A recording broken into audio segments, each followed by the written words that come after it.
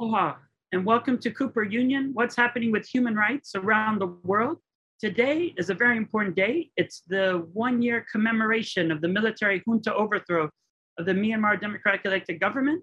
And we're here today with Simon Billenness to be able to share with us really what's going on, why it should matter to all of us, and what we can do going forward. It really is about Indigenous rights and resistance in Myanmar in a year of the people's movements against the military, but there's so much more. We really are looking at Indigenous peoples and Burmese standing together in solidarity against a repressive regime as it continues to violate human rights of its own people. And people around the planet must remain committed to the dignity and democracy, challenging the military and complicit corporations still working against the people's will. Simon, thank you so much for joining us. Delightful to be here, Josh. Could you share with us what happened a year ago and why that's so important?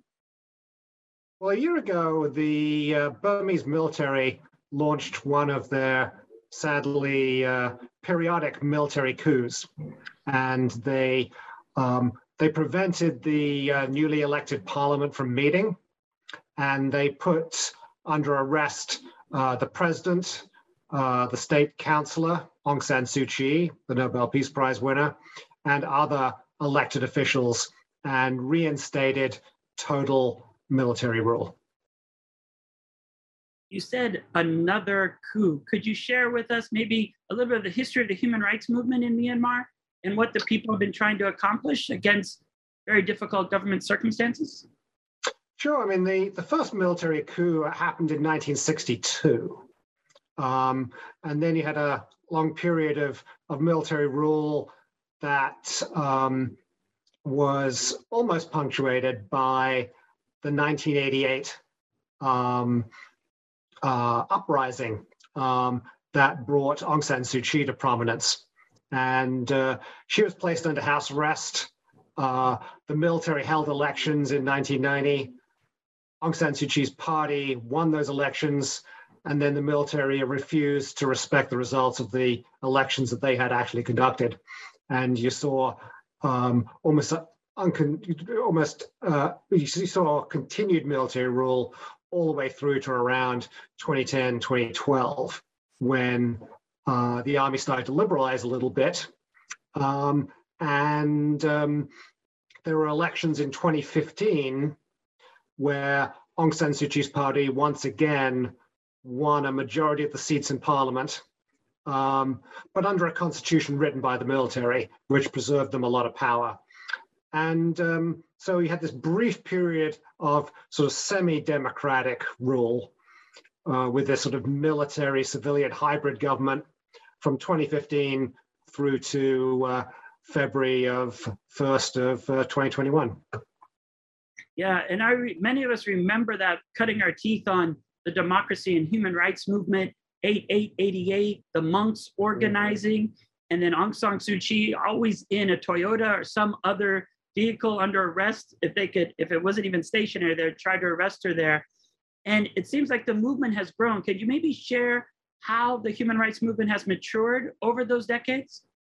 Sure. I mean, I started getting involved just over 30 years ago in the early 1990s. And that was when we deliberately started using the strategy and tactics of the campaign against apartheid in South Africa. And what we did was we organized at the grassroots level around the world to put direct pressure on companies that were supporting the military junta, and also to press our own governments to put government sanctions on the military junta as well. And what we saw throughout the 90s was increasing numbers of companies pulling out of Burma amid all this consumer pressure, shareholder pressure, and pressure from governmental sanctions. And that was very successful in getting to a point in the early, in 2010 and 2012, that the military realized that they couldn't continue this way, and they basically negotiated a settlement with the US and the European Union, whereby sanctions were taken off Myanmar, and they in turn had a certain political liberalization, which led to this sort of military civilian hybrid government from around 2015 to, as I said, a year ago, February 1st, 2021. Maybe you can share with us also, what are the new sanctions that have just been imposed, and why are those important, and what was the movement behind those? And then we'll start looking at even some of the other actions where they even moved the capital and some of the other absurd things that this military junta has done to try to avoid accountability. Yeah, I mean, even before the military coup, we are part of a campaign to go after the military junta's business interests and to get at the money that the military receives from its business empire. And so what you've been seeing is since the military's genocide against the Rohingya that started in August of 2017, we've been successful in getting the US and the European Union and Canada to place increasing sanctions on military officers and leaders, and also on military-owned companies, where the military gets a lot of the money it needs to pay for weapons. But more importantly, these government sanctions have been underpinned by what I call our citizen sanctions, which is our use of our consumer power, shareholder power, media and social media power to put pressure on specific companies, specific foreign companies, like, say, Kirin, the Japanese beer giant, to end their business relationships with military-owned companies. And by doing so, try to, through our consumer power and shareholder power, to get the Burmese military out of the economy.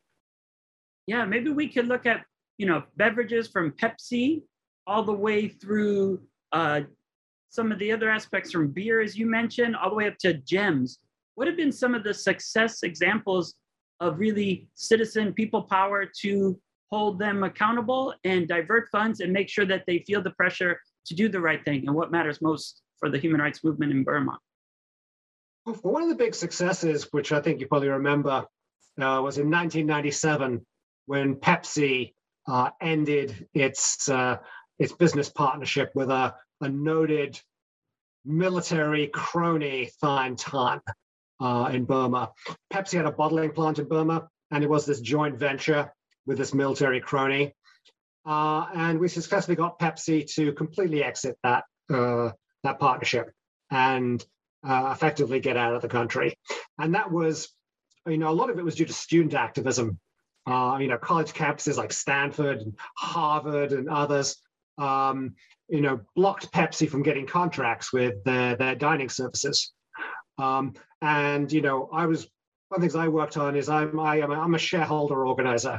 And so I organized shareholders in Pepsi to file shareholder resolutions, again, pressing them to stop doing business with this military crony. So that was very successful. I think also one you're thinking of that I also talked to was the Japanese beer giant Kirin. And they were in a business partnership with a military holding company. They produced Myanmar beer and Mandalay beer, two of the biggest beer brands in Burma. And this generated millions of dollars for the military. But Kirin was very vulnerable to our pressure because Kirin, at the same time as they were doing business with the military in Myanmar, they were also buying up craft brewers in Australia, the UK, and the US. And when they bought New Belgium beer, which has been a very socially responsible beer company, I loved New Belgium. But when they bought New Belgium,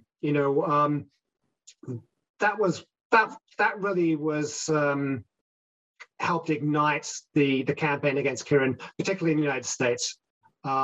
And we were very successful in putting very public pressure on New Belgium not to sell out to Kirin. But even when they did, then we added New Belgium and all these other craft beers around the world to the boycott list. And this was very successful in getting Kirin, one, to stop paying dividends to their military partner. And then finally, after the coup, they decided to completely exit that venture. That's a great point. We're asking people to raise a glass for good and to stand up for human rights. And maybe you could share also most recently, large oil companies that have also been taking action based on people power presentations and putting public pressure. Yeah, I mean, this actually frankly staggered me last week when the two of the world's biggest oil companies, Chevron and Total, which operated the hugely profitable Yadana gas pipeline and gas field in Myanmar, they decided to exit that venture. This was huge. I mean, I still barely believe that these companies have decided to withdraw, but they have indeed. And again, this was due to all of the citizens' pressure being put on them. With there were shareholders that were putting pressure on Chevron and Total, which I was helping to organize. There's a whole new blood money campaign, which originated inside Myanmar, and it's a campaign, a movement of people in Myanmar, again, going after the Burmese military's business interests and their biggest sources of revenue. And the biggest sources of revenue are oil and gas revenues. It's precious gems, particularly rubies and jade. They're deeply involved in that trade. And to a certain extent, also timber. You know, we're tracking teak imports, which are still getting into the U.S., even though they should be banned. Well, no, and it is good to see that we can actually have small victories. And when we look at the statistics, I mean, it's a year after the Burmese military overthrowing the democratic elected government of Aung San Suu Kyi. Those horrifying statistics of death, torture, detention, and disappearance of civilians, they really are mounting high. According to many, there's at least 1,500 civilians that have been killed, nearly 12,000 arrested since February 1. And when you look at what the Army has done, it's really important to see what we can do and how we coordinate what's possible going forward. Yeah, and what I always tell people is, you know, you have an enormous sources of power. And I say, you know, think of your sources of power as your power as a citizen to participate in political process, lobby your government. You have a lot of power as a consumer with your consumer dollars. You also have a lot of power as an investor, you know, as a shareholder in a lot of these companies. And if you use these three forms of power, you can affect change on almost any issue that you care about. Oh, that's a great point. And maybe we can look also what pressures come, we've talked about from the grassroots and the ground, but what has the UN done? Looking at the UN Security Council, but also looking at sometimes when the Security Council has a block by one of the permanent five, how has the Human Rights Council been another tool that you might be able to share a little bit about how the international arena has been putting moral and political and legal pressure on this junta? Yeah, indeed. Action by the UN Security Council has been largely blocked by China and Russia, which have been supporters and defenders of the Myanmar military. But at the Human Rights Council, and we've had a lot more success. And in fact, the Human Rights Council authorized a UN Special Rapporteur on Myanmar. He's currently Tom Andrews, former congressman from Maine. And he's very effective in using this bully pulpit to put a focus on the Myanmar military and ways in which the international community can put more pressure. There's also a mechanism that's doing research on not just mass atrocities by the Myanmar military, but also looking again into the Myanmar military's business interests and how they're getting the money to pay for the weapons that they use to carry out these abuses. And so, you know, there's a very good organization that operates underground inside Myanmar called Justice for Myanmar. And you can find them at justiceformyanmar.org. And they've done amazing research on the Myanmar military and particularly its business interests and sources of revenue and sources of money. That's a group that we work with very closely, taking their research, which highlights specific foreign corporations that are assisting the Myanmar military. And then we create campaigns that put pressure on those companies, again, through consumer pressure, shareholder pressure, media pressure, and also calling on governments to impose sanctions to end the ability of those companies to do business with the military. No, it's always been that partnership. I never forget where we weren't allowed to go inside. You have to organize really in northern Thailand and assist people across the border so they could then be brave and bold and go back in. And then there was that little window when we could actually visit, go in, do some human rights training with the people on the ground and the indigenous peoples from all over Myanmar coming together. And now, though, it seems in recent months, the Myanmar military has actually attacked civilians in large-scale operations from the Chin state in the northwest to the Karenni state in the southeast. And these tactics really are ominously reminiscent of the armed actions in the genocidal attacks against the Rohingya in 2016 and 2017. Can you share a latest on that, but also the common strategy that this military is still continuing about genocide from the Rohingya to today? I mean, that's exactly right. I mean, what we're seeing in Burma, not just against the indigenous ethnic minorities, but also being used against the majority Burmans in the central of the country. We're seeing a lot of the same tactics that were used against the Rohingya in August of 2017, when the Burmese army drove over 700,000 Rohingya to seek refuge in Bangladesh, where they still remain.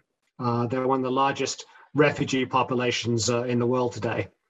In fact, there are more Rohingya living in Bangladesh than there are living in Burma right now. But I think what we've seen is that the military has united the country. Perversely, they have by using these tactics in central Burman cities like Mandalay and Rangoon. They've demonstrated to the majority Burmans that yes, this is a military that will use any tactics. This is a military that will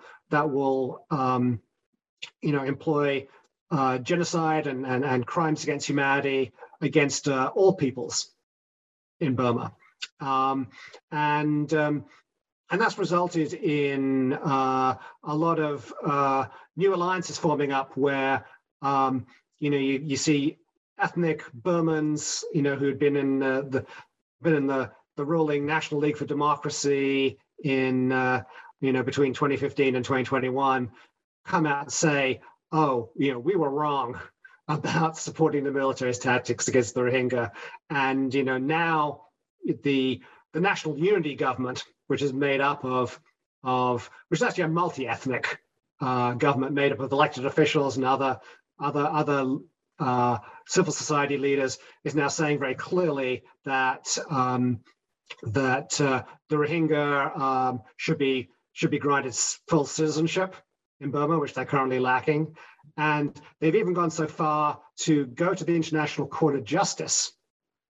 This happened, I just heard about this today. National Unity Government has said officially in a public letter to the International Court of Justice that it is the legitimate government of Burma, not the military junta, and it will represent Myanmar in these proceedings at the International Court of Justice, where they are considering the charges of genocide of the Rohingya against the Myanmar military.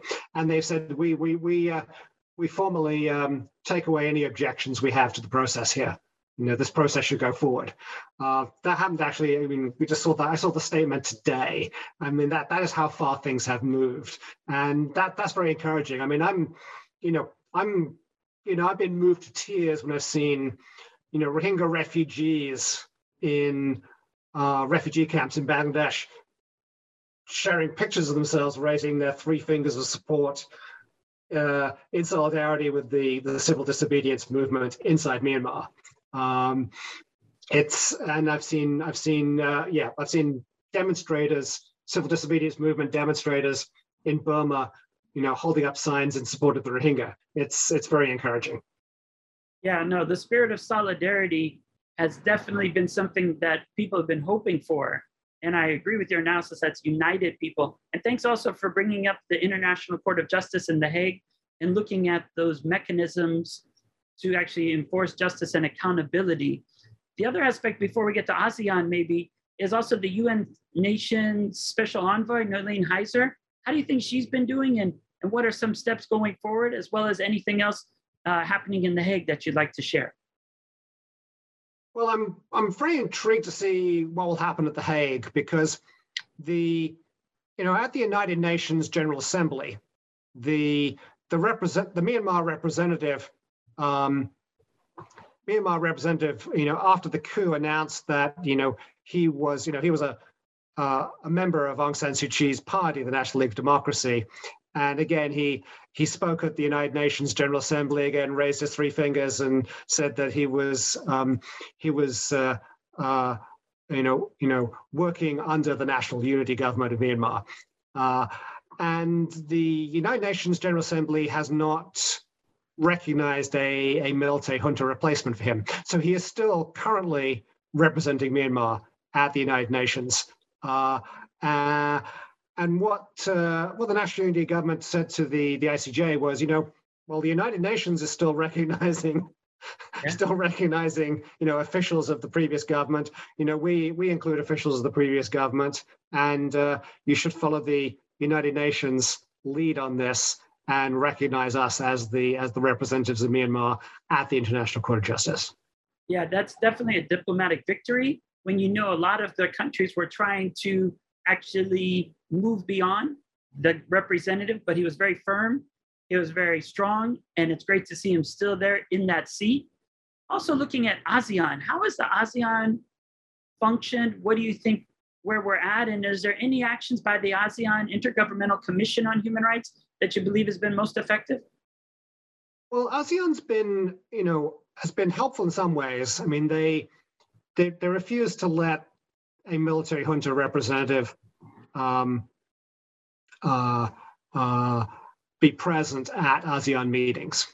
And so, there are some countries in ASEAN, particularly like Malaysia and Indonesia, that have been much more critical of Myanmar, particularly over their treatment of the Rohingya. There are countries in ASEAN like Thailand and Cambodia who are much more on the side of the generals than Indonesia and Malaysia. So, ASEAN is a bit of a mix.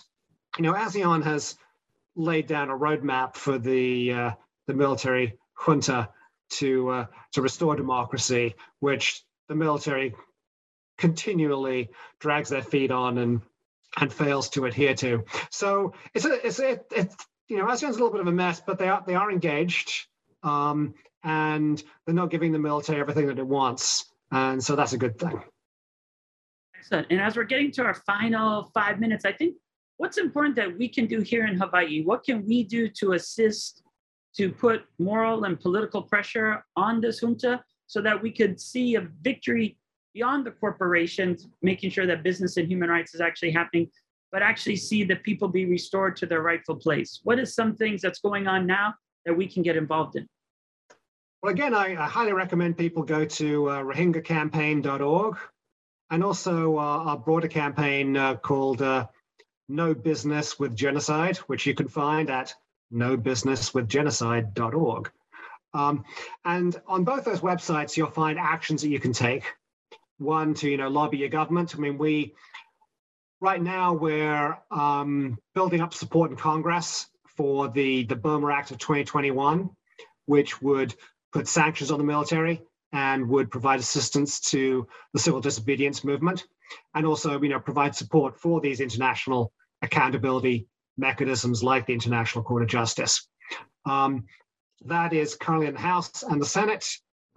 We currently have Congressman Ed Case as a sponsor of the House Burma Act of 2021. we'd love to have your 2 senators and your remaining representatives sign on as well. So that would be a great thing to do. And again, you can go on our website and you can find an action where you can simply put in your address and it sends messages to both of your senators and your representatives. So check that out. Also, we've got all kinds of campaigns where you can put direct pressure on companies. One things we're very successful with both Chevron and Total was, again, organizing consumer pressure, shareholder pressure, and social media pressure. We not only got people to sign a petition to these companies, but when people do sign the petition, we send them an email to thank them and having links to all of these companies' social media accounts, so you can post protests on their Facebook page, on their LinkedIn page, on their Instagram. And that's very effective. When Total said they were withdrawing, they said that they couldn't meet the expectations of their shareholders and international and Myanmar NGOs. And that's who we are. So Total is basically saying, you got us. we couldn't withstand the pressure that you've organized. And I said, if we can get major oil companies like Chevron and Total out of Burma through our pressure, there's very little that we can't achieve when we work together.